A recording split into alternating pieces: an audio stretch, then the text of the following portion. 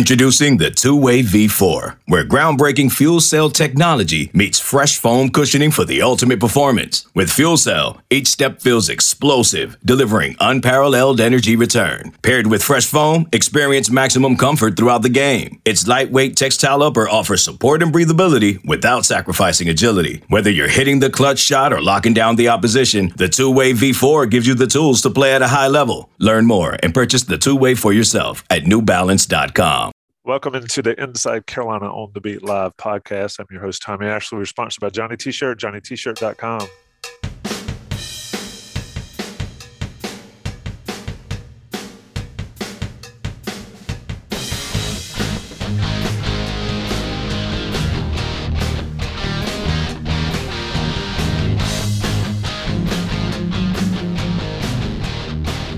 Boys, it is Wednesday night. 9 p.m.-ish. I don't think we've ever started exactly on time ever, but appreciate to the loyal listeners and subscribers of the YouTube channel that are already in here. Johnny T-Shirt sponsored us. I can't do a read as great as Taylor Vippolis can.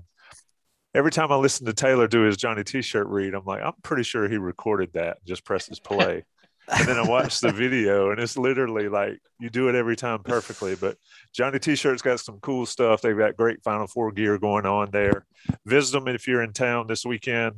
If you want to be in Chapel Hill for the game. If you're going to New Orleans, stop by before you head out. Get your gear at Johnny T-Shirt and johnnytshirt.com. A little bit of a big game coming up on Saturday night. And Taylor, I'll come to you first simply because I listened to you and Jay Jacks and Penson's podcast from yesterday. And I could tell Theo Pinson would probably run down to New Orleans right now and suit up if he could do that. Your thoughts on how these former players are taking this matchup? Yeah, that seems to be the sentiment from everybody that, everybody wants to play Duke in the Final Four in a game of this magnitude. But I think even more the subplot of that is that these former players want to be the ones that end Coach K's career in the NCAA tournament and kind of put that final dagger in his career, just knowing his importance and his significance to the rivalry and how since his time at Duke, he's kind of built this rivalry up into what it is today. So I think if you hear any former players talking this week, it's all going to be about how big this rivalry is and how much they wish they were playing for Coach Davis right now.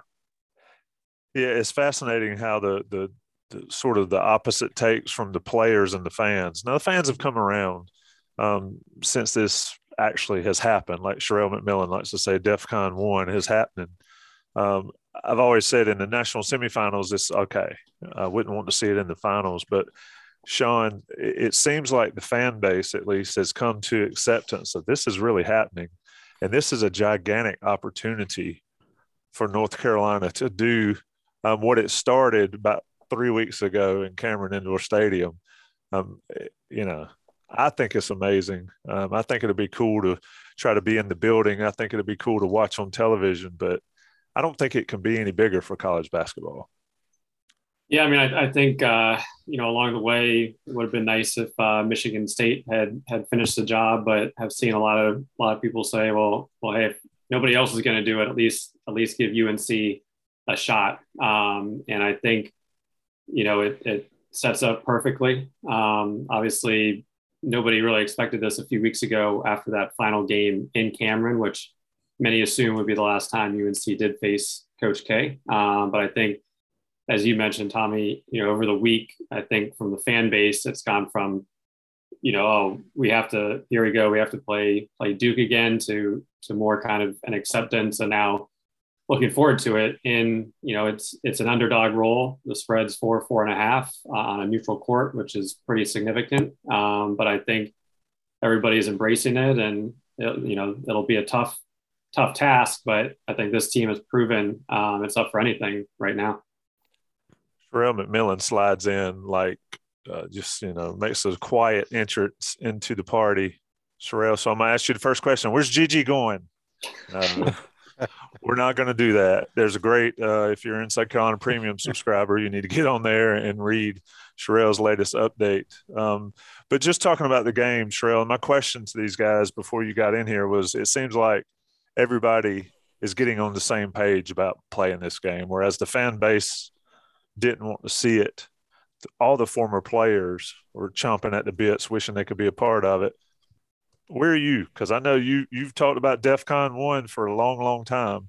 Where are you here, I guess, Wednesday night, 3 days out from it actually happening? Acceptance, I think, would be where I'm at. Nobody really deep down in their core, down in their soul, really wants this game. Want is a very strong word. I think accept and are okay with are the phrases that probably work better. But I refuse to believe that there's someone out there who's like, yes, Carolina Duke in the Final Four. Hooray. And if you're out there, like, shoot me a message, shoot somebody a message, because I don't think you exist. I don't think you're real. And then if you do say that, I still think you're lying. So that's where I'm at. Acceptance is going to happen. There's nothing we can do about it. So, embrace it and see what happens. And if your team wins, be ecstatic. If they don't, it doesn't mean that the season was wasted or that, Duke has something over UNC. It just means that UNC lost to a good team in the Final Four. So here's what I was thinking about today, and I was doing it listening to Vip's show with those guys, is everybody comes out in the Final Four like a nervous wreck, or you could tell the nerves are thick. Vip, do you think the fact that these two teams play all the time, know each other, played twice before, do you think that makes for sort of a better basketball game in the sense of maybe less nerves, less whatever's going on usually early in these national semifinals? Yeah, I think it's going to be less of teams trying to feel each other out with how familiar these two teams are with each other. And if anybody has the edge when it comes to less nerves going into this game, I think it would be North Carolina, because the last time these two teams played, it was UNC winning, and it was the Duke players folding under the pressure of everything that kind of came with that spectacle in Cameron Indoor that night. And I think you will see a more relaxed UNC team, because I think a lot of people are saying it. They really don't have anything to lose. And right now they are playing their best basketball heading into the Final Four. And Rel said he doesn't think anybody wants this Duke UNC matchup. And if they do, they might be kind of lying or just kind of bluffing for the crowd. If there's one person that I think wants this matchup with Duke, I think it's somebody like Caleb Love. I think Caleb Love wants Duke in the Final Four and the chance to send them home. What do you think, Sherrell? I mean, the players are different, right? When I talked to Dewey post whatever that was, St. Peter's, we talked on air and then we talked off air, and to a man, their former group chat was like, yeah, that would be like the greatest thing ever. Theo said it earlier in that podcast with Vip. I agree. Caleb Love wants a piece of Duke. What does Duke think? I mean, is the pressure on Duke here still? Do we still believe that? Yeah, I mean, they're the favorite in Vegas to win the title. They're the favorite in the game. This is a chance, at least in their minds, to avenge the loss at Cameron. So I think for North Carolina, they're going to have to withstand like the mother of all punches at the beginning of the game, because Duke is going to try to hit, 5-pointers every time down the court. They're going to try to destroy North Carolina as quickly as possible with ferocity. And so I think Carolina just has to hang in there. I'm not saying that they can't be up, 25-21 or something, UNC, at the under 8 timeout, but they also could very well be down by 8 or 9, like they were in Cameron, at the under 12 or the under 8. And so they're just going to have to stay in it, stay around. And if they're able to do that, then the same thing that happened in Cameron, I think will happen, is that pressure gets tight when you get to the under 8 in the second half. That's when you start to really feel it, to say, man, this game could end and we could lose. So I think if you're North Carolina, you just got to withstand that first punch, because it's going to be I'm going to say the mother of all punches, but it's going to be a huge punch that Duke's going to come out with on Saturday. And I don't know if fair is the right word, but I don't think it's logical to look at the last two matchups as far as how this game is concerned. Now, if one team won both of the first two matchups, then I think it would be a little different. In my opinion, like it's the rubber match, right? Like, and then you also have to look at how these teams have been playing in the month of March. Duke's offense is by far better than anyone else in the tournament and anyone else in the country at this point in the last, what day is it? The 30th, in the last 30 days. Whereas UNC, and since the first round was on the 15th, they're the only team in the tournament that's in the top 10 in offensive efficiency and top 10 in defensive efficiency. Nobody else is in both as far as tournament teams. So it's like, yes, UNC was playing really well against Duke and Cameron, and Duke's offense was still Duke's offense, but UNC has gotten even better on both fronts, and Duke's offense has turned it up to an even another level.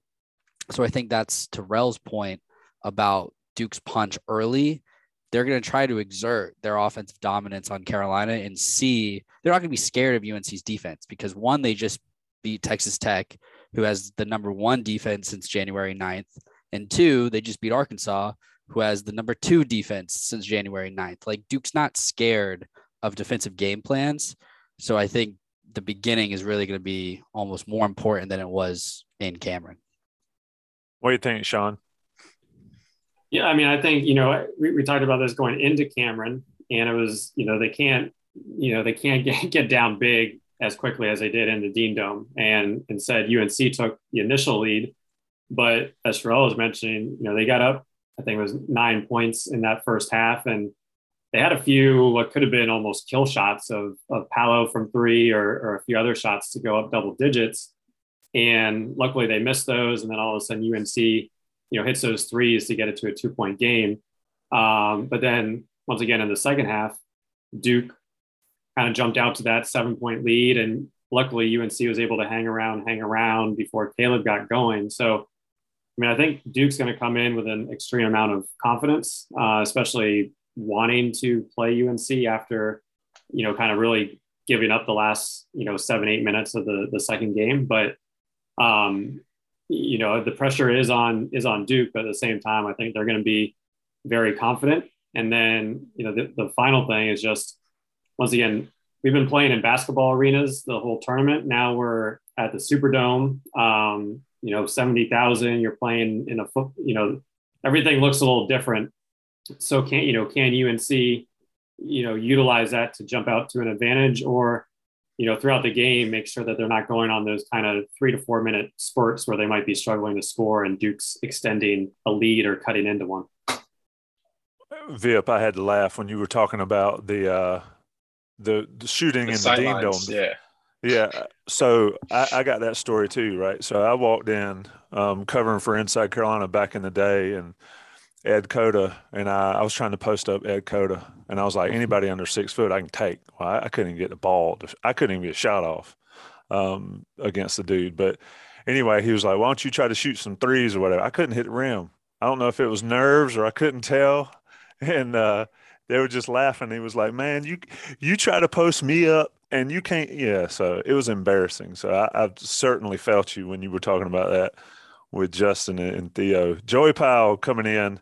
Joey, we've been talking early, is like everybody's sort of ready to go for this matchup. The fan base was out of it, didn't want it. It's happened. It's here. All the former players want it.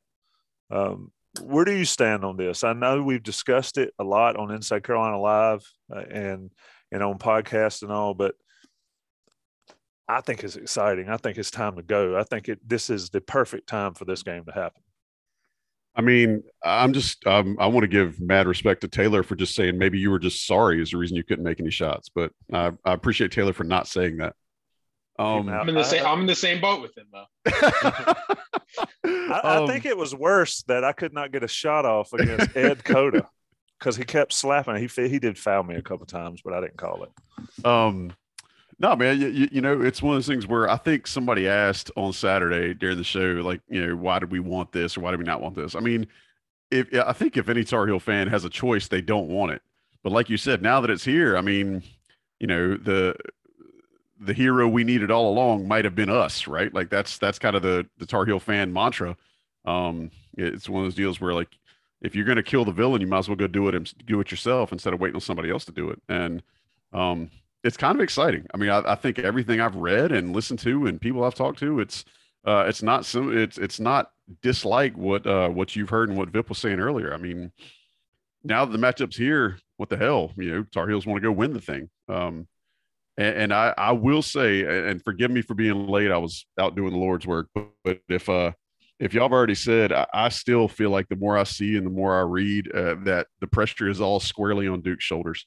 It may not be as much as it was in Cameron for K's last game, but it really feels like that UNC is still playing with house money, coming in as an 8 seed and playing the mighty Blue Devils in what will at some point, whether it's Saturday or Monday, will be Coach K's last game. Yeah, I'm kind of torn on that. I mean, yeah, they're the 8th seed. Yeah, they're not expected to win, and it's all. But this team beat them already, and these guys know how to do it, and it's different. I mean, if it were St. Peter's, absolutely, it's house money or whatever. But anyway, I get you. I think we're all pretty much in agreement here. Let me ask a question right out the gate, and Viv, I'll ask you first. Is it Mark Williams asked the question, Gregory, or did you want us to talk about Mark Williams, or tell Mark Williams is the question asker? Why is Mark Williams in our chat? Doesn't he have something else to do? He needs to get to practice. He's getting some inside info. My camera's off because I'm eating dinner, but I'm here. Don't worry. So, can Carolina survive a poor shooting night? Sean, I'll since you're at the top left of my screen, I don't know where you are on the YouTube, but you're at my top left. I think the answer is pretty much a resounding no. Is it possible for Carolina to survive a 35% shooting night? Probably not, just given how Duke's offense has played. But are they getting to the line? Where they've been shooting really well?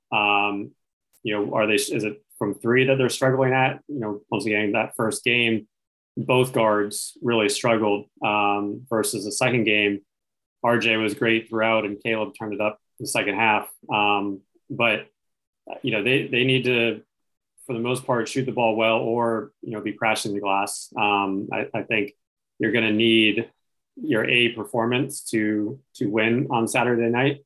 And if you're having one of those just completely off shooting nights, then yeah, I don't think there's much of a chance. But I think even if they're a little off, if they're mixing in, getting to the line, solid defense, etc., it can still be a game. And then all you need is a few quick threes, as we saw at the end of the first half against Duke or against UCLA. So it'll be tough, but it can be manageable. So that sort of goes to the question of sight lines, the question of inside play, outside shooting. Sherelle, a lot of people are talking about how Mark Williams, not the guy that asked the question, unless it is the same guy. Who's got the advantage inside here? Everybody talks about Mark Williams. But, I mean, I'm not sure there's been a better big man in March than Armando Bacot. Even though I did watch Williams in some of their regional games, he was pretty amazing. So who's got that advantage here, Sherelle? I'd probably lean North Carolina just because Armando Bacot has, as you said, had such a successful year. But I think Mark Williams is as important as Armando Bacot is to North Carolina to Duke to do what they like to do. And he's kind of the last line of defense. If you look at Duke's defensive efficiency numbers over the last month or so, they're not great. I'm sure Gregory can look those up for us and provide those for us, but they haven't played great defense. 192nd. And imagine if they didn't have a human eraser, standing under the basket. Just imagine what that number would be. So I think that's number one. I also think that because of how North Carolina plays, there's not much resistance outside of Mark Williams with Armando Bacot. I think Armando Bacot kind of feasted in that second half on Mark Williams and on Theo John. So if you can get him in foul trouble, you make Theo John and Paolo Banchero the primary defenders on Armando Bacot. And we've seen that Banchero doesn't particularly seem interested in bodying down low on someone like Bacot. So that's why I think Mark Williams is the most important, because against UNC, if they can get him in foul trouble, it opens everything up for Armando Bacot. Yeah, and I think when you watch Duke play from the ACC tournament to their NCAA tournament, it's easy to see why they're not that good of a defensive team. They're really not talking out there. They get caught ball watching a lot. They lose where their primary person that they're guarding is all the time on back screens and back cuts. And Williams is the guy, like Rel said, their last line of defense. And he leads the conference in blocks per game, but the amount of shots he alters isn't going to show up in the box score, but he is affecting, so many more shots than the ones that he's just getting a hand on. And then I think on the offensive end, what makes him so important for this Duke team is that when you do have somebody like Banchero or you have somebody like Wendell Moore or Keels driving, once your last line of defense kind of steps up, he's like the perfect lob outlet. And just being that lob outlet, he gets a lot of cheap baskets for this Duke team. I'll tell you, and I think it was on our message boards, people pulling stuff from maybe one of the Duke message boards, but we're talking about Banchero playing defense, and somebody said that they need to put somebody different on Manek than Banchero because Banchero does get lost, and Manek can kill you, especially late shot clock things. So my question would be relevant to that. If Mark Williams has got Bacot, then who gets Manek for Duke in that matchup, Sherelle? I didn't think you were going to me that quick. It has to be Banchero because I don't think you would risk putting, Wendell Moore on him because he's got the size advantage on Moore, and then you could kind of take him down into the paint, even though Moore is a really good defender and really strong. So I think it has to be Banchero. I don't know how else they would align themselves defensively. It doesn't make much sense. You're going to try Trevor Keels on him, he's a big, strong guy, but he's 6'4.5", 6'5". So I think that has to be the matchup, unless you play Theo John a lot. But if you play Theo John a lot, then you're losing offense from somewhere. So I think that's the kind of problem that Brady Manek presents is that you can have someone who's close to his same size, but then you're going to remove either Williams or Banchero or Moore. And I don't think you take out one of your best players for Theo John just to match up with Manek. So I think on the offensive end, it's Manek against Banchero, and Banchero has to hold his own. And I think Hubert Davis does the same thing he did in the second game, that you tell Brady, Godspeed, we love you, and your sacrifice will not be forgotten. And he did a pretty good job in the second game. It's a trade-off. Both teams are willing to sacrifice for what the other people bring to the table, I think. Yeah, it's I love that. And Sherelle, you're spot on. Like, Eric Brady, come back with your shield or on it, Sean, I want to ask you this question, and Vip, you can chime in on this too. With the success that North Carolina had running that high ball screen and just Duke never figured out what to do with it. Part of it was RJ Davis making the right decision just about every time. But UNC has really relied so much on that for their offense to kind of free a lot of other things up as well. Is there any reason to think that Duke might find a way to stop that, or should we consider that North Carolina will still have some modicum of success going into the game Saturday night? Sean, I'll go to you first. I think the advantage Duke has is they can look at that game and say, hey, this killed us. What are we going to do to combat that? Versus UNC, who did everything well. So I think Duke will definitely try harder to get through those screens where they're not just putting their big man in isolation situations. I think they're perfectly fine with that at Cameron, and RJ, to his credit, picked them apart. I think there was maybe one or two block shots that game, but we've seen it in the past few games of Duke mixing in a little bit of zone here and there. And I think they'll definitely come prepared with a few ways to try to, maybe it's even trapping to try to get the ball out of RJ or Caleb's hands. So while that did work very successfully, and I'm sure there will be some opportunities for UNC, I would fully expect Duke to, be working all week to see how they can, force UNC to go in a different direction. Vip, I'll ask you the same thing. Is there any like side action where North Carolina can actually, instead of opting to go to the pocket pass, maybe look for something on the side, kick out to the corner or something like that? Or do you think it's going to be just, keep running it and make Duke stop it? And I like Sean's call too, that remember the great genius move that K made to go zone against Michigan State. I mean, you can't really downplay that too much, can you? Yeah, I think it's a situation for North Carolina where if what they were doing that second game isn't broken and they go to it a couple times early, Hubert Davis wouldn't have any problem running it the entire game, kind of like you saw in the second half where RJ was taking over with the middle ball screens, and the Duke team, for whatever reason, didn't have any problem not adjusting and letting it continue to beat them over and over again. And I think that point kind of goes to the next point that I wanted to make, where I think the best thing from North Carolina that we've seen over the past month is how willing to adapt and how willing to adjust his strategies Coach Davis and this staff have been when things don't go their way. You look at a game like UCLA where they're trying to run that same middle ball screen and UCLA's kind of packing it in. They're not really respecting Leaky in the corner. Juzang is essentially a paint defender the entire time, not even going out with Black. And UNC goes into the halftime probably lucky to be down whatever they were down with the way UCLA was shooting the ball, even though they were playing good defense. And you get things like the side pick and rolls and more adjustments and different actions to kind of take advantage of what UCLA was doing. You take Leaky out of the corner, you put somebody like RJ Davis or Caleb Love or Brady Manick in the corner, and then all of a sudden you're kind of muddying up where UCLA's help defenders are going to come from, because you're not going to hug your defender, or you're not going to come off the paint into the paint if somebody like Brady Manick is spotting up in the corner and you're trying to what's more important? Should I stop the Love drive or should I stay with Brady Manick in the corner?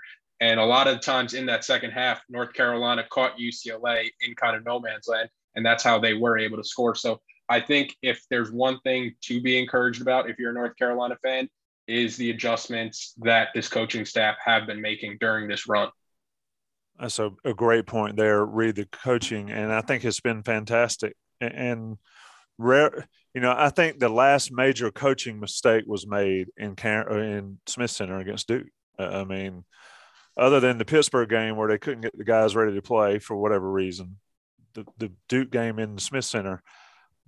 But this is a valid point. We've been talking about it on the Slack, away from our listeners and viewers' eyes. And Sherelle, I'll let you discuss it.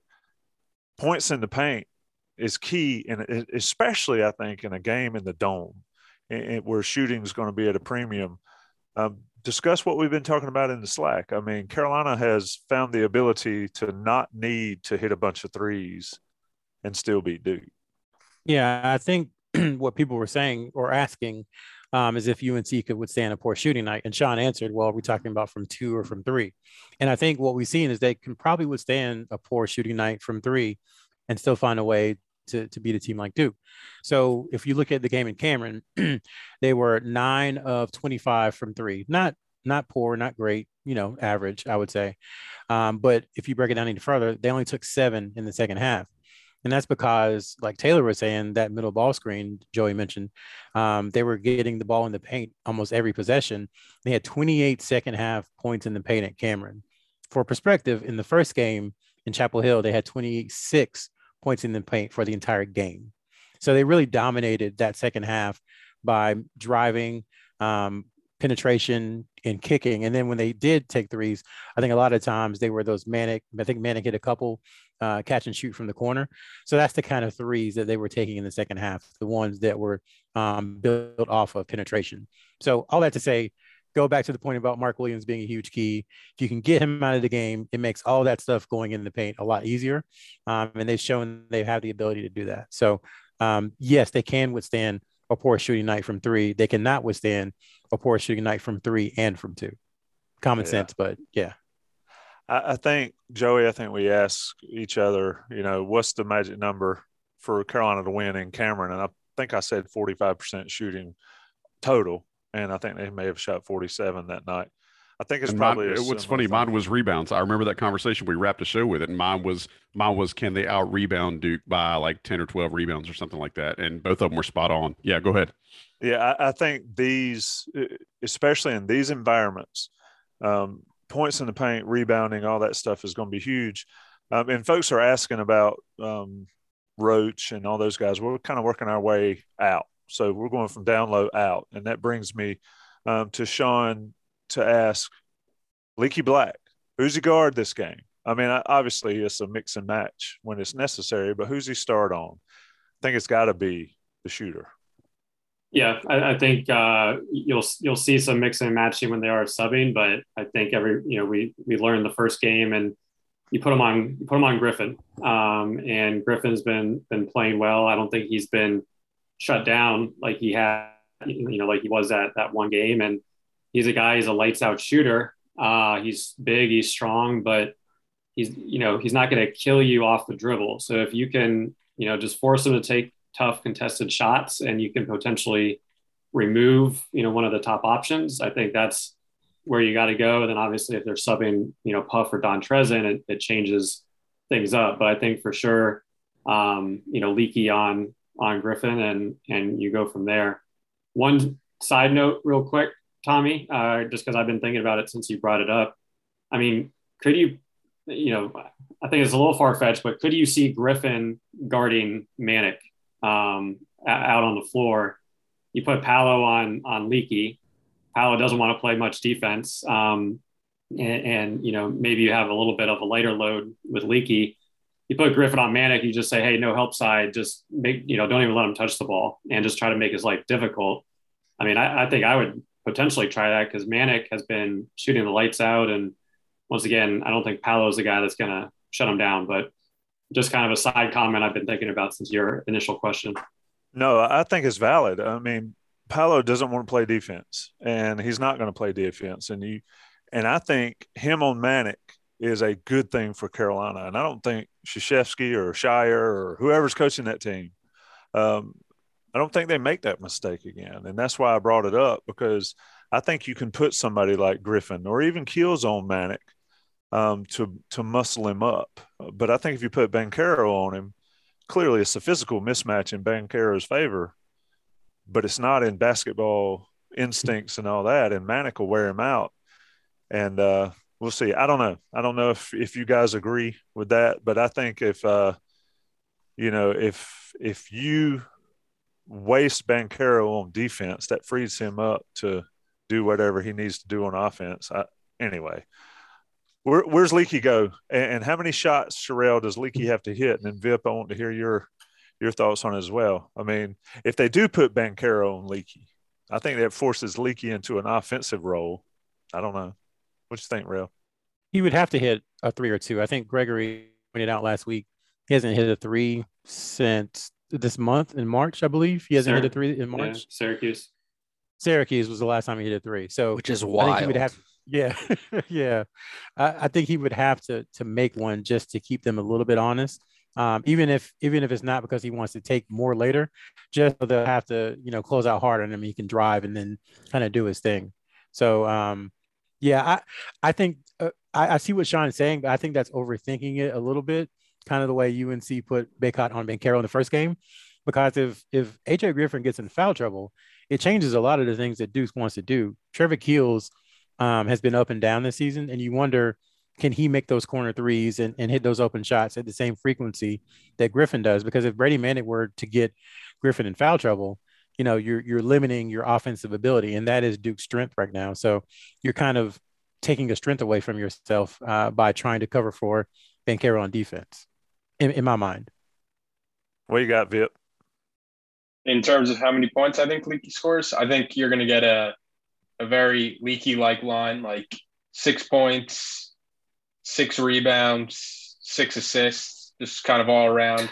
A pretty even game for him that Carolina fans have kind of grown to expect from him. But I don't think, he has to go above and beyond. I think he's more than comfortable in his role on this team, which has allowed this team to kind of take that next step. When you do have a player like Leaky who is accepting of his role and is very effective in the role that he does for this team as the team's, best perimeter defender and somebody who can facilitate on offense. But I think the thing with Leaky, the that you noticed the last time these two teams played. He might not score a lot, but he does get a lot of timely baskets. And when he's doing things like crashing the offensive glass, like any extra points that Carolina could steal with second chance points it's a huge plus for them. Somebody in the chat made me laugh. Our guy Sean, he said Leaky follows whoever his man is everywhere. If his man's going to get a hot dog, Leaky puts the mustard on it, and that made me chuckle. I tell you what, it was pretty awesome to watch. And I think, Vip, you mentioned it, watching Leaky chase, whether it was Yuzang the other day or Edert on Sunday or this past weekend. Those guys that are locked in on defense, I'll never forget watching Jackie Manuel chase, I guess, J.J. Redick around. I mean, it's a full-time job to chase them all over the place and keep up with them. And you got to, because if you miss going under or over a screen or whatever, then – Griffin hits a shot and gets Duke going. And I think whichever team shoots the best from the outside is going to win this game. I think because of the way these teams match up in the paint. I just don't see Duke not using Mark Williams enough. Every time they've won the national championship, there's been some big guy that's done something out of character for them, whether it was Zubek or, other people like that. And, I don't think Theo John, if we're talking about Theo John on Sunday, then. Tommy, let me throw this out here. Tip your hat. Let me throw this out here. If Duke runs their offense through Mark Williams, can North Carolina win?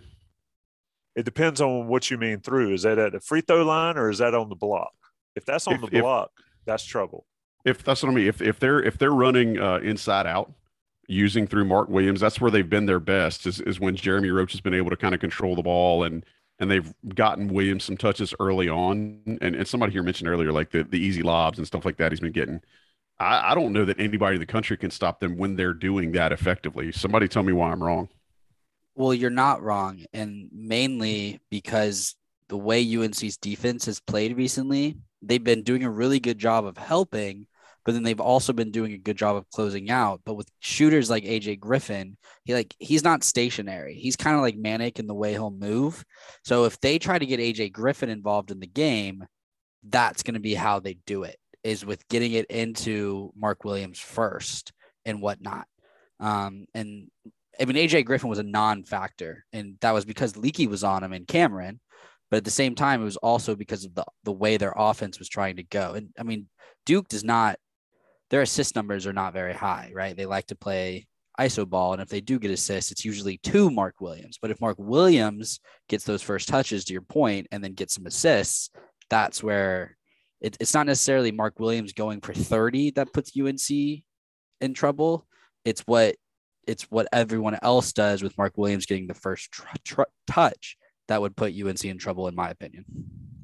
Yeah, and the way Duke wants to play offense, it's all iso ball for the most part, in comparison to a team like Virginia Tech, UCLA, that wants to run you through a lot of all these like off ball actions where Leaky is doing a good job of, fighting through screens and everything. Duke is, for the most part, they're going to start in like a horns type set, get the ball to somebody like Bonchero and let him work and let him try to find lanes, or let Roach try to find lanes. And I think that kind of plays into North Carolina's hand, in the fact that North Carolina, ideally, they want to play five guys the entire game. We saw that in the second half of the UNC game. And the easiest way for this team to play five guys the entire half or the entire game is let them just stand around on defense, not having to move that much. Like you're going to have to show bodies on drives, and you're going to have to recover on closeouts. But for the most part, you're not running around and you're not chasing off ball action for 30 seconds in the shot clock. So I think that's another thing that kind of plays into UNC's hands, even though the way Duke does play offense, even though I think there's very little X's and O's into it, it still is a very effective offense, the number one offense in the country. But I think that part of it kind of does play into UNC's hand, with the fact that UNC doesn't really want to go into their bench. Yeah, as an aside, I was going to say it later. If Carolina has 5 guys that play 35-plus minutes, I think Carolina wins. But that's for later. We mentioned the name just right then in that segment for Duke, and I think that guy's been the key. Sean Roach has been the difference maker for Duke. I mean, you can hate on Duke a lot. You can say what you want, but Roach is a player, and he does it. He has been the key for Duke in this NCAA tournament without question. Yeah, I mean, I think he had a pretty good game the second time around of being able to turn the corner and finish with contact or finish tough shots in the paint. And he was a guy that really struggled last year, but he's been able, once again, kind of that freshman to sophomore year jump that we've seen from the guards. And I think his came a little bit later in the season, but now he's playing kind of with that team takeover confidence. And he has been getting to the rim and kind of being able to run the show. And right now you have him and Wendell playing at a very high level and a very efficient level. So I think, once again, if you can, force one or two of those guys into just, right now they're on a high, especially coming out of San Francisco where everybody was playing well. If you can just force one or two of those guys, get a little frustrated, miss some shots, I think that will go a long way versus Jeremy Roach being able to, do what he wants, get open shots, which he can knock down, and in turn kind of take some of the load off of the rest of the guys. So Vip, I got 2 things. One, I have a Jeremy Roach question, but you saw the Slack, so I need you to do that. I need you to do it live. We need to take a break for the national guys, but I need that Johnny T-shirt famous. Don't look it up. Don't read it. Oh, I have no chance. To read it. to just recite it off the top of my head. Folks, Johnny T-shirts our sponsor. Taylor Vippolis wants to tell you about it. We want to support the people that support us, so that's why I've got to mention our friends over at Johnny T-shirt. They have the shirts, the jerseys, the hats, you name it, they probably will have it, including the Final Four commemorative gear. They have the name, image, and likeness jerseys from the players on the current team. It's great people and great customer service since it's locally owned and operated by alumni. If you're going to be in Chapel Hill, you could visit them on Franklin Street. And if you're not going to be in Chapel Hill, you could go online at johnnytshirt.com. And don't forget, Inside Carolina premium subscribers save 10% off their orders. All right? Back there to Tom. There it is. Let's take a short break. Let the national guys pay the bills. We'll be right back on the beat live. Carolina and Duke in the Final Four. We'll talk more about it after the break. This episode is brought to you by Progressive Insurance. Whether you love true crime or comedy, celebrity interviews or news, you call the shots on what's in your podcast queue. And guess what? Now you can call them on your auto insurance too with the Name Your Price tool from Progressive. It works just the way it sounds. You tell Progressive how much you want to pay for car insurance, and they'll show you coverage options that fit your budget. Get your quote today at Progressive.com to join the over 28 million drivers who trust Progressive. Progressive Casualty Insurance Company and Affiliates. Price and coverage match limited by state law. Okay, picture this. It's Friday afternoon when a thought hits you. I can spend another weekend doing the same old whatever, or I can hop into my all-new Hyundai Santa Fe and hit the road. With available H-Track all-wheel drive and 3-row seating, my whole family can head deep into the wild. Conquer the weekend in the all-new Hyundai Santa Fe. Visit HyundaiUSA.com or call 562-314-4603 for more details. Hyundai, there's joy in every journey. We are back on the beat live. Taylor Vippolis with the excellent Johnny T-shirt read prior, Sean Moran, Joey Powell, Sherelle McMillan on the porch, Gregory Hall. Hey, Tommy, can we give a shout out to everybody's grandmama who pronounces his last name Ruich? Because I know there's some people that are either in the chat or grew up in North Carolina whose grandmama said it that way, because mine surely did. That is hilarious. Ruich. I was like, what? And then I got it. Let's, Vip, tell me about why you wanted to go first on Jeremy Roach. I mean, what is it? What is it, man, on Roach? I mean, I spent the past 2 years coaching high school basketball at a small school in Northern Virginia, Paul VI. Some people might have heard of it. My first year there was Jeremy's senior year. We won the state title. We lost to DeMatha and Hunter Dickinson in the WCAC final, or just a really competitive game. Dickinson was just a little too much in the post. And then the year after that, my last year in Northern Virginia before I relocated for work, was Trevor Keels' senior year. So super familiar with both their games. I love both those guys. I love both their families. They're great guys no matter where they kind of pick to go to school. And then I think the thing with Jeremy, he was kind of tossed to the side at one point in this season for somebody like Trevor Keels to be inserted to the starting lineup. Kind of stuck with it, stayed patient, even though I don't think his numbers or anything really suggested for him to get his role reduced. And the past 3-4 games, all he's done is bailed Duke out time and time again. And I think when you're looking at the 5-man lineups, we've talked about how efficient North Carolina's 5-man lineup is. They were the most efficient 5-man lineup left in the tournament, playing like 916 possessions. But now the Duke 5-man lineup with Roach, so it's Bonchero, Griffin, Wendell Moore, Jeremy Roach, Mark Williams. That lineup has actually passed North Carolina in terms of efficiency, albeit it's on a third of the possessions that North Carolina's Iron 5 have kind of produced. But, he has been the difference for this Duke team over the past month and a half. At the same time, ever since like right after the North Carolina game, it seemed like they started to turn to him more in the ACC tournament. And it's just been, time after time, he's bailed them out this past month, especially that Michigan State game.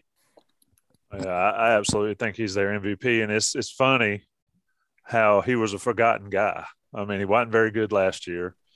All the new guys come in, and then, it's tough not to like that guy because he was one of those dudes that were thrown on, he wasn't thrown on the trash heap Joey Baker style. He's close. But he got out of the trash heap. He jumped because Joey Baker was on the trash heap. That's why I couldn't throw him on it. But at any rate, I think Roach is the key to this game. So Sherelle, tell me what the key to Carolina's game is. RJ Davis, Jeremy Roach. That seems like a really, really big matchup for Carolina to win here. He's a tough cover for RJ Davis. He's got a size advantage on him. And I think he's just as quick. So even in the second half of the game in Cameron, it was kind of Roach when things were going bad. He was really the only one able to consistently score for Duke. I mean, he got in the paint past Davis several times for kind of easy layups. And we're talking about how North Carolina's strategy should be to try to contain Banchero as much as possible, but he get hit and then try to make sure that no one else goes off. That's kind of the recipe for North Carolina to win. And Jeremy Roach makes that really tough when you have 5 guys on the court at any time that can kind of score, outside of Mark Williams, that can score on the perimeter. It's really tough cover defensively because if he gets a couple of steps, you've got capable shooters all around the court. I think Banchero hitting his threes really has, to me, it's what's taken Duke kind of to that next level. He was really good in the NCAA tournament thus far, hitting threes. I think in the Texas Tech game, he hit like his last 3 or something like that. And he was solid the other night. So I think, Roach at the top of the key with those guys around him is really troublesome. So RJ Davis has played better defense the last month or so. He's going to have a really good defensive game if North Carolina wants to win because Roach has been that good. Yeah, and Taylor brought up the 5-man lineup ratings. You look at the lineups and everything, and UNC's obviously it's just their starting 5 that's even close to the top of the country in metrics and things like that. Duke's got 2, which I think is interesting. Now, one of which is the starting 5 of Roach, AJ Griffin, Wendell Moore, Banchero, and Mark Williams. That lineup is 129 offensive efficiency, but 91 defensively. UNC's is 119 and 81. So it's a much better defensive unit. But Duke's defensive unit is where I think is interesting here, and something that I know we talked about earlier with Mark Williams versus Theo John. But this lineup of Roach, Wendell Moore, Trevor Keels, Ben Caro, and Theo John, so a little smaller, but that defensive unit, is 77.9 on defensive efficiency. So 14 points per 100 possession different. So as far as if Duke tries anything differently, I think that might be a lineup that UNC's a little bit, not for extensive minutes, but that might be the lineup where, and there's been questions here, and I'm kind of segueing into this about that zone that Duke has been throwing at teams in the tournament. That's the lineup that would kind of try to frustrate UNC if they get on any sort of run and try to change things up tempo wise, is throwing that lineup in and having Theo John in there and Trevor Keels. You get Keels' offense, but you get Theo John better at defense than a guy like AJ Griffin. So that's a lineup that I'm curious your thoughts on, Rel and Sean, and what do you think that would look like? And if we see it often, and if it would even give UNC any fits, considering UNC has been pretty decent against the zone this season. Go ahead, Sean. Yeah, well, those are great stats and great things to look out for on Saturday, especially given some of Duke's defensive struggles outside of Mark Williams, as Sherelle said. I mean, he just protects so much and lets them gamble a little bit more on the perimeter. I could definitely see that lineup going in to try to frustrate UNC. And, once again, the zone is going to get thrown. So when it does, is UNC able to react decisively and, get to the spots where they want, where they're then playing those guys off the court? Because right now, I mean, Duke's not a deep team, but they, Theo John can give them minutes and Keels off the bench versus, if Armando gets a foul or two fouls. I mean, even the second game, the whole focus was on him not getting into foul trouble. And he almost got called for that, the flop that they took where the ref called the block, but that could have easily been his third. And that really would change the game. So I think, regarding the question, I think we'll definitely see it, and it'll depend on, how decisively UNC can react to it. But then on the flip side, just with the UNC perspective, there's less ability, and there will be a Duke focus on trying to get Armando onto the bench. And now you lose that efficient lineup that we're talking about. Sherelle, where are you on this? I see y'all slacking stats. I just think the more Theo John plays, the better for Carolina. But I could be wrong. Maybe the numbers tell me I might be. Yeah, it is limited. It is a smaller sample size, so that's part of it. But yeah, if I were UNC and Mark Williams isn't on the court, I would consider myself blessed, honestly, because you have the best low post scorer, arguably in the country, in Armando Bacot, and you take out the ACC Defensive Player of the Year, one of the best shooters in the country, to put in a guy who's smaller. He's strong. He's built like a defensive end, but who's smaller than Bacot. To me, that just doesn't make a ton of sense. Maybe Duke will try it, and maybe it's because they're going to go zone, as Gregory said. But if he's in there instead of Williams, I think Carolina will feel good. This might be too much of a segue, but I think one of the things that we've noticed from this Tar Heel team is that Hubert has been really want to use the guys that he feels like match up best off his bench. Whereas for Roy Williams, forever, it was, you knew what his rotation was. You knew who was coming in. You could almost say what point in the game they were going to come in, based on the clock. But Hubert's very much more based on feel and matchups. I want to throw out to all of you guys, who are we most likely to see first off the bench this week? Puff Johnson has played really well. Dontrez Styles has played really well. And both of those guys have acquitted themselves well, but they bring different skill sets to the game. So whoever wants to go first, take that one. I'm curious to see who y'all think is going to be the first guy called off the bench. I think it depends on who, if anybody, gets in foul trouble first. I think if it's Bacot, then I think you throw in Styles and you play Manic at the 5 with Styles in at the 3 and Leaky at the 4, just because you're taking out, you don't have Bacot, so you need a more athletic, stronger body.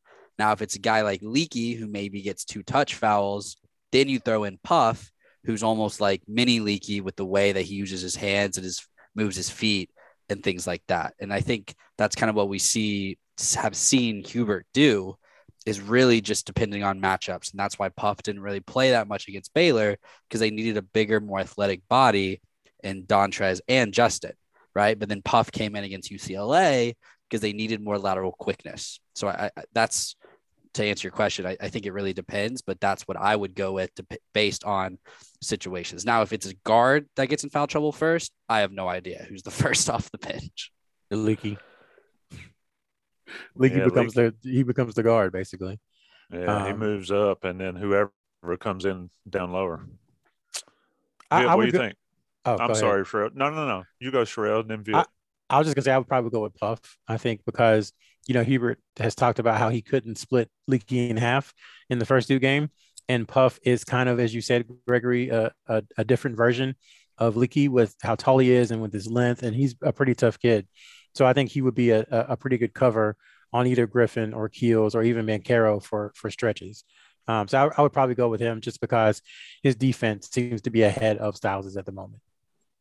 Yeah, I would tend to agree with Rel. I think you saw it late in that UCLA game when I think it was Bacot who went out, and Coach Davis trusted Puff in those minutes, and Puff did a good job of holding his own when somebody like Johnny Juzang was trying to back him down into the post. But I think if it was up to Coach Davis, the reason I laughed when you said that, Joey, who would be the first sub off the bench, if it's up to Coach Davis, I think that 5 is playing 40 minutes. If there's no foul trouble, if nobody's getting tired, if nobody's cramping up, I think he would be comfortable playing this starting 5 every minute possible if they have it going. Could we see the first ever 40-minute starting 5? I mean, has that ever happened? I mean, it might work. The odds have to be against you, yeah. Yeah, well, here's the thing, though. You've got the longest TV breaks of the year. You've got the longest halftime of the year. If there's ever been a game to do it, this would be it. That would be pretty epic. They've come close. I mean, didn't they have 3 at 38 and 1 at 37 and 1 at 31? So maybe so. I mean, what are we missing of this matchup, Sean? I mean, a lot of people watching on the YouTube are like, we're making them more pessimistic. I don't think so. I think what I'm looking for, I think Carolina does the same thing they did in Cameron with a few tweaks. But what does Duke do differently? If Banchero shoots 26 times again, does Duke win a game like that?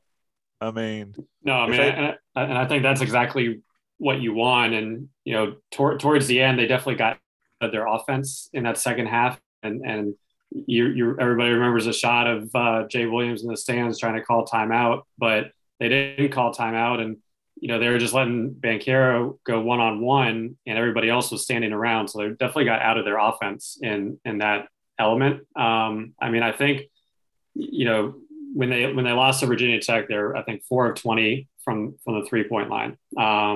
In San Francisco, they weren't shooting, I don't think, nearly as many threes, or maybe it was kind of up and down in terms of that. But I think, they're really going to look to attack with Wendell and Jeremy, get out in transition.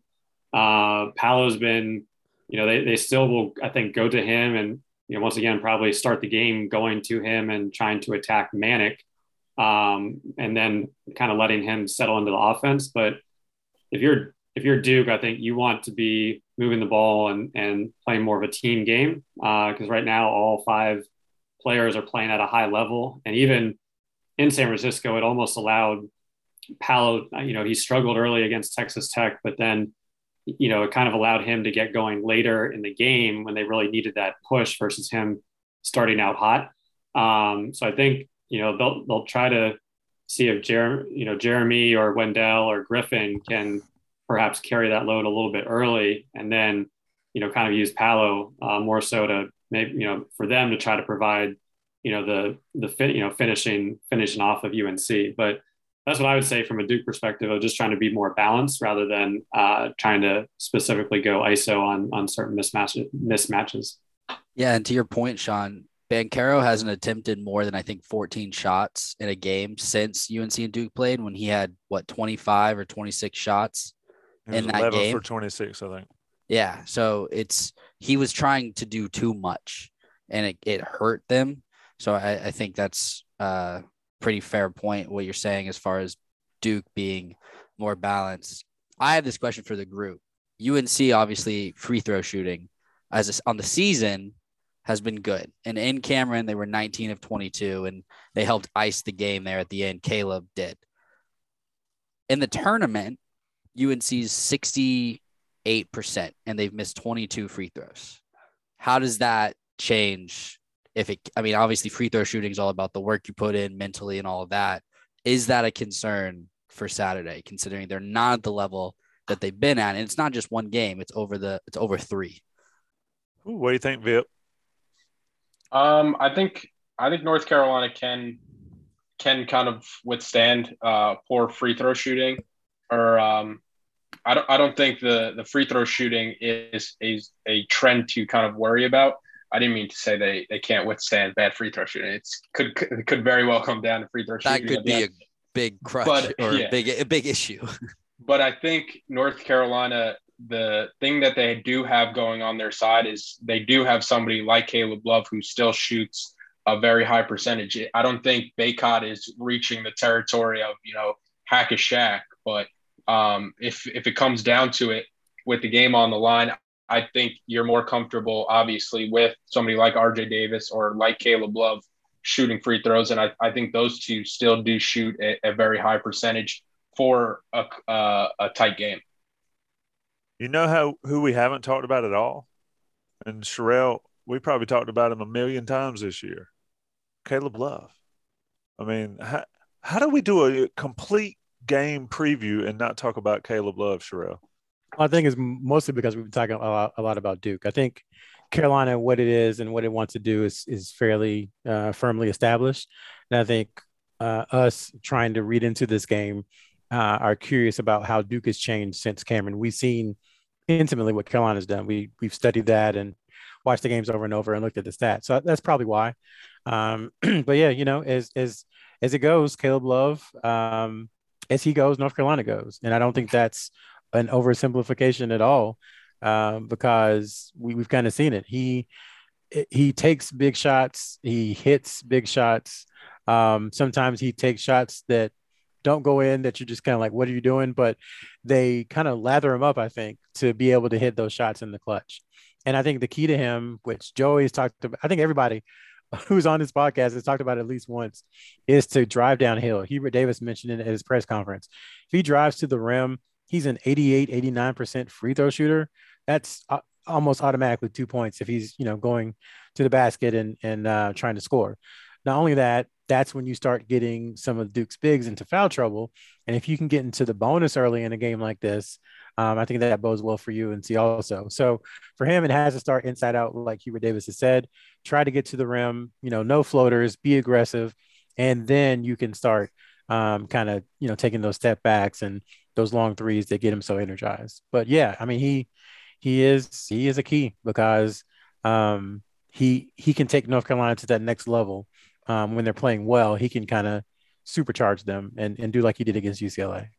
And he was really the one that got them back. I mean, you look at a stat wise from that second game, and it's not great efficient wise, but I mean, he was the one making those plays when they were down 7 in terms of, getting into the paint, making some great passes, then hitting the big threes and the, even the pull up shot. So I think, yeah, you can't have both guards playing poorly like the first game, but to win this one, you need them both playing at a high level. And for Caleb, I think that is getting downhill, being ready to pass the ball to teammates, which we've seen him do a lot lately. If he is able to get to the rim, like he was last weekend, doing so where he's not, kind of fading away off the 1 foot, because that just makes his shot a lot more difficult. But if he's able to get to the rim, I think then that just opens it up and gives him more confidence for those step backs or pull up 3-pointers that we've seen a lot of. He needs to do it in the first half, though, because he waited until a couple shots into the second half against UCLA, and that's when he started to get hot. But if he can do it in the first half, and he's talked about multiple times this season, his confidence is completely different when he sees the ball go in some of those early shots. Not that his confidence is ever wavering, but as far as just stepping into shots and things like that, when he hits early, he turns it up earlier than he does later. And to the point about driving downhill, it needs to happen as soon as possible in the first half rather than waiting in the second half, and then Caleb can have a really good game. Yeah, indeed. Vip, I think you might be doing something that's relevant to this discussion. I want to let you tease it and then piece it out so you can finish it up. Yeah, I'm working on finishing it right now. Don't want to give away too much, but basically a feature centered around Caleb Love. Talked to a trainer.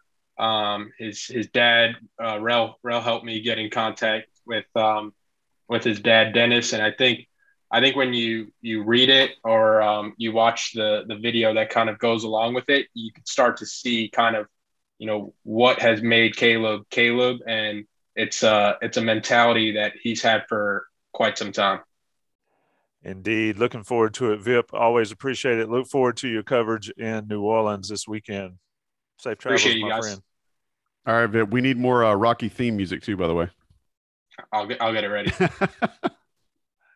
As Vip dips out, let's ask a few questions and then we'll get out of here as well. We talked about free throw shooting. Scott Holland, you got your question answered. Tar Heel K, 1969. This is a question I'll go to Sean. I don't really like the premise, but if Carolina can get a decent lead, do they go to the four corners? I think they did play a fair amount of four corners last against St. Peter's, I think, didn't they? No, you need to, we saw what happened. 4 out, 1 in. Yeah. It was just stall ball. Yeah. Yeah. Basic. Same thing. They need to keep attacking.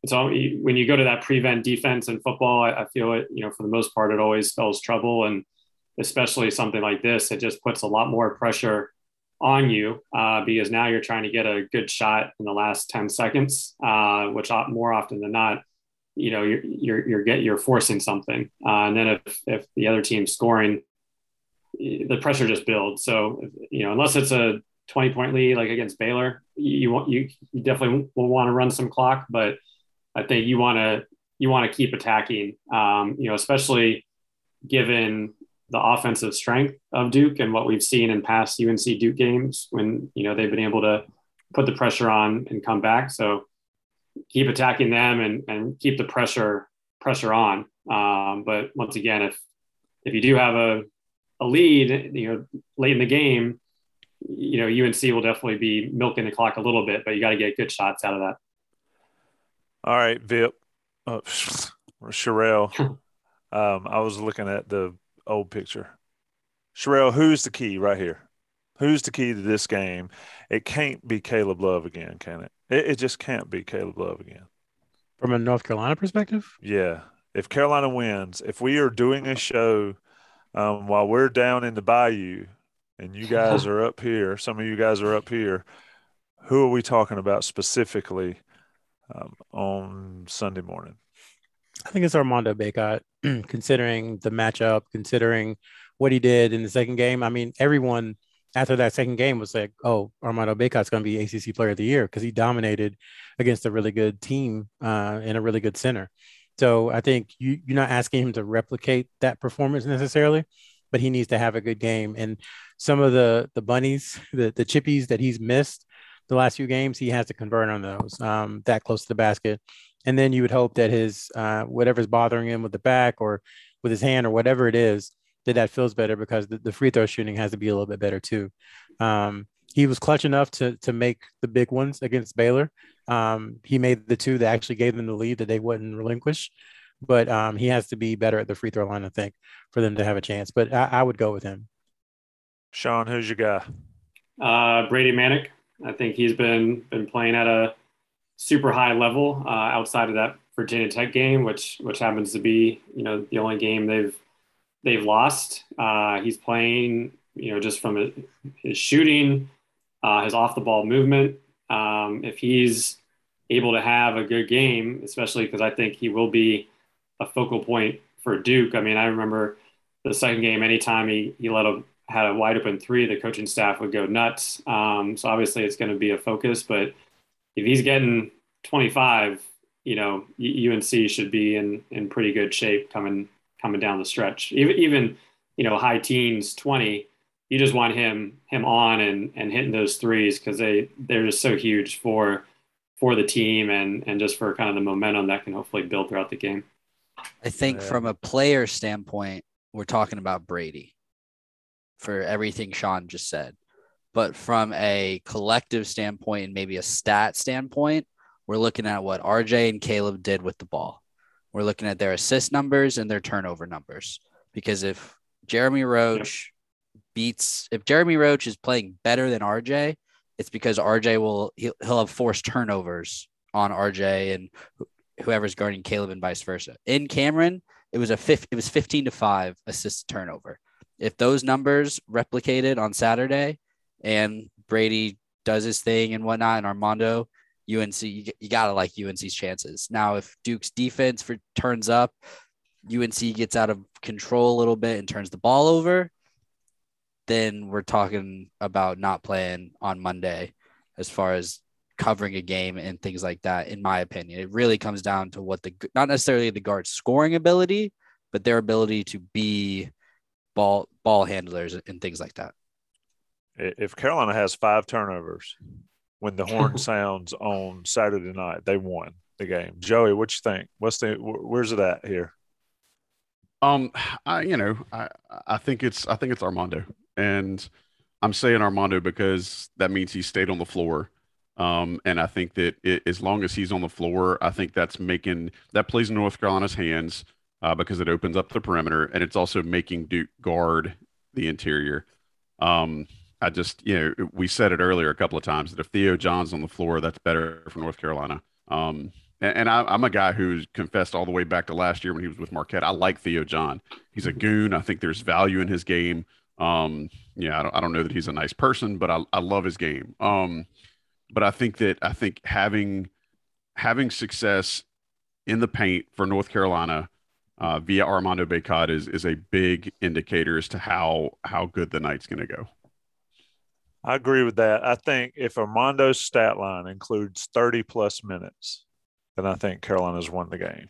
I think he's that important. But I do think that Caleb Love needs to get off early. And Gregor, you made the point. He needs to get to the basket early for him to get going before it's too late. Or, the second half, Caleb is putting stress on games. And a game this big, I think Duke can get rolling where Carolina can't come back. All right, let me flip Tommy, it. Yeah. Before you go there, is there? I want to ask everybody, what's the threshold that North Carolina needs to get to as far as scoring goes? What's the magic number that North Carolina should feel comfortable with? 80. 70. 75. What do you think, Sherelle? Yeah, I was going to split the difference. I think 73, 74, considering this is a Final Four game. Everything's magnified. Everything's more intense. Everybody's a little more nervous. That's fair. So it could just be an offensive explosion, but I would expect a game in the mid 70s. So to flip the script, Sean, if we are talking about the end of the season on Sunday morning, who did it for Duke? Who's Duke's guy?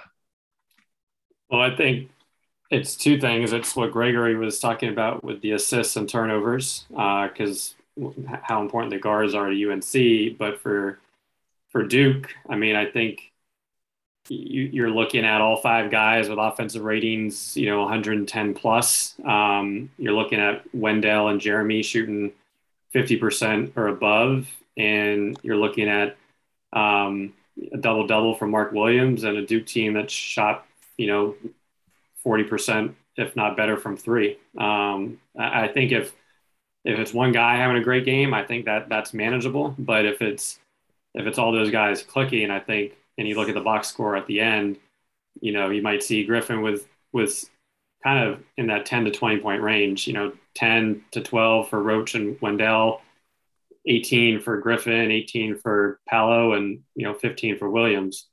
That'll be tough, but it's not last weekend. It's a new weekend, and Duke's got to play as well as they were playing last week once again. Yeah, we haven't even talked about Wendell Moore at all either. So let me jump in. For karma purposes, everybody has talked about a Duke player they like, so I want to make sure that we're balancing the universe. I really like Wendell Moore's game. I've been a fan of his since he was a freshman in high school. Just a really good glue guy. He can handle the ball. He's improved his shooting. Great size. Good defender. Vip loves Roach and Keels. Joey said he loves Theo John. So I just want to make sure that we're all sharing the love on here to balance things out and to make sure karma is correct. How about the relationships? I was going there. At one point, Wendell Moore was the best player on Duke's team. And that blew my mind because, Sherelle and Sean and I have talked at points prior to this year. Like, there was a point where if Wendell Moore was taking jump shots, that was good for Duke's opponents. And now it's turned into where he's, like you said, Tommy, at times and for a majority of the season, he's been the best player on the floor for them. Wendell Moore also was that close to being a Carolina commitment. See, why you got to bring up old stuff, man? Some would say he was a Carolina commitment, but that's another story for another day. How about the relationships between the players on each team? It's remarkable. It's deep. Armando was like, yeah, that's the Jeremy Roach that I played against in middle school. And I was like, what? It's insane. So you got Roach and Keels, who were high school teammates. You've got Roach and Armando, who were AAU teammates. Then you have Griffin and Davis, who were high school teammates. And then you have Williams following Baycott at IMG after Baycott went to UNC. And Leakey and Wendell, right? And Leakey and Wendell won a championship at Cox Mill in Concord. And they both play for CP3 as well. So there's a lot of familiarity between, all these guys.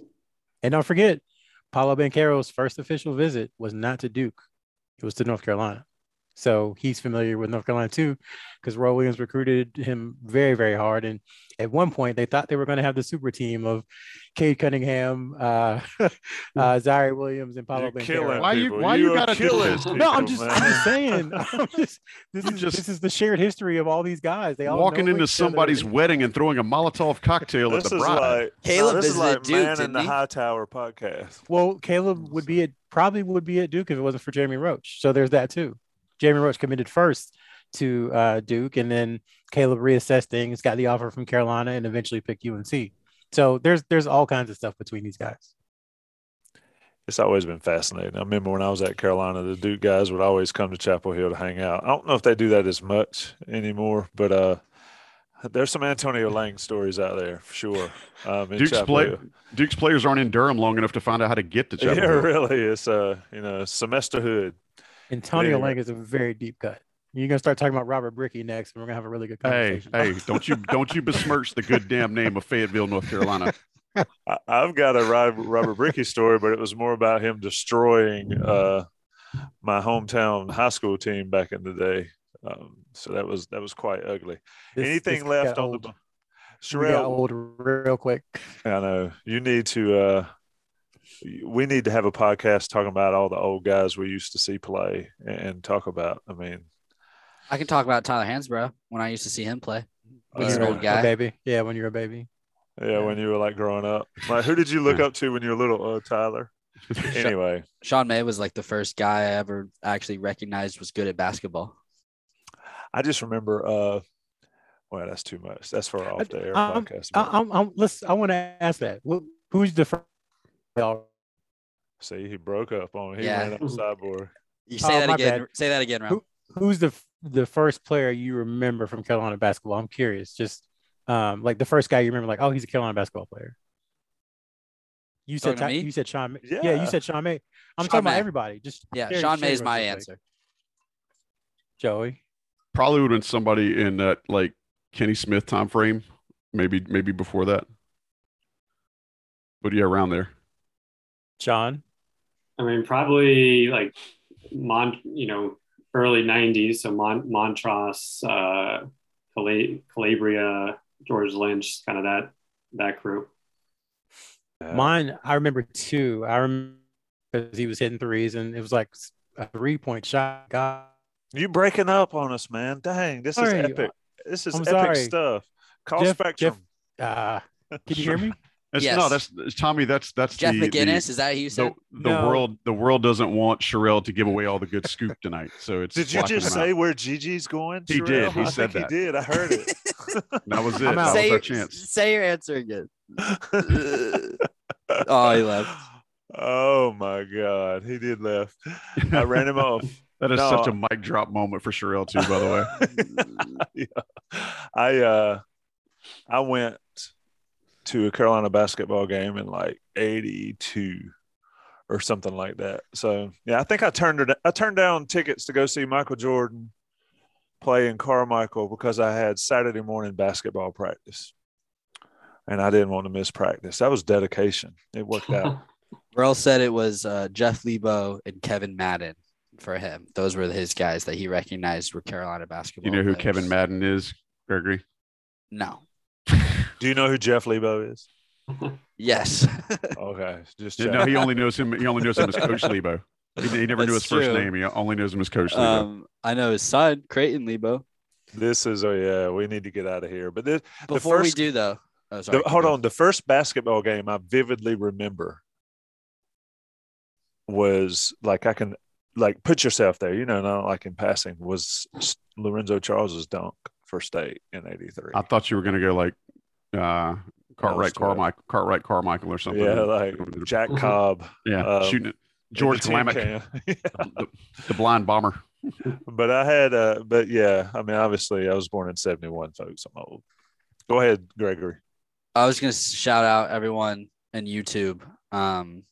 We've had over 400 for the majority of the show, and been literally 26 days ago. I was begging everyone to subscribe for 10,000 subscribers, and we're over 12,000 now, and we're on our way to 13,000.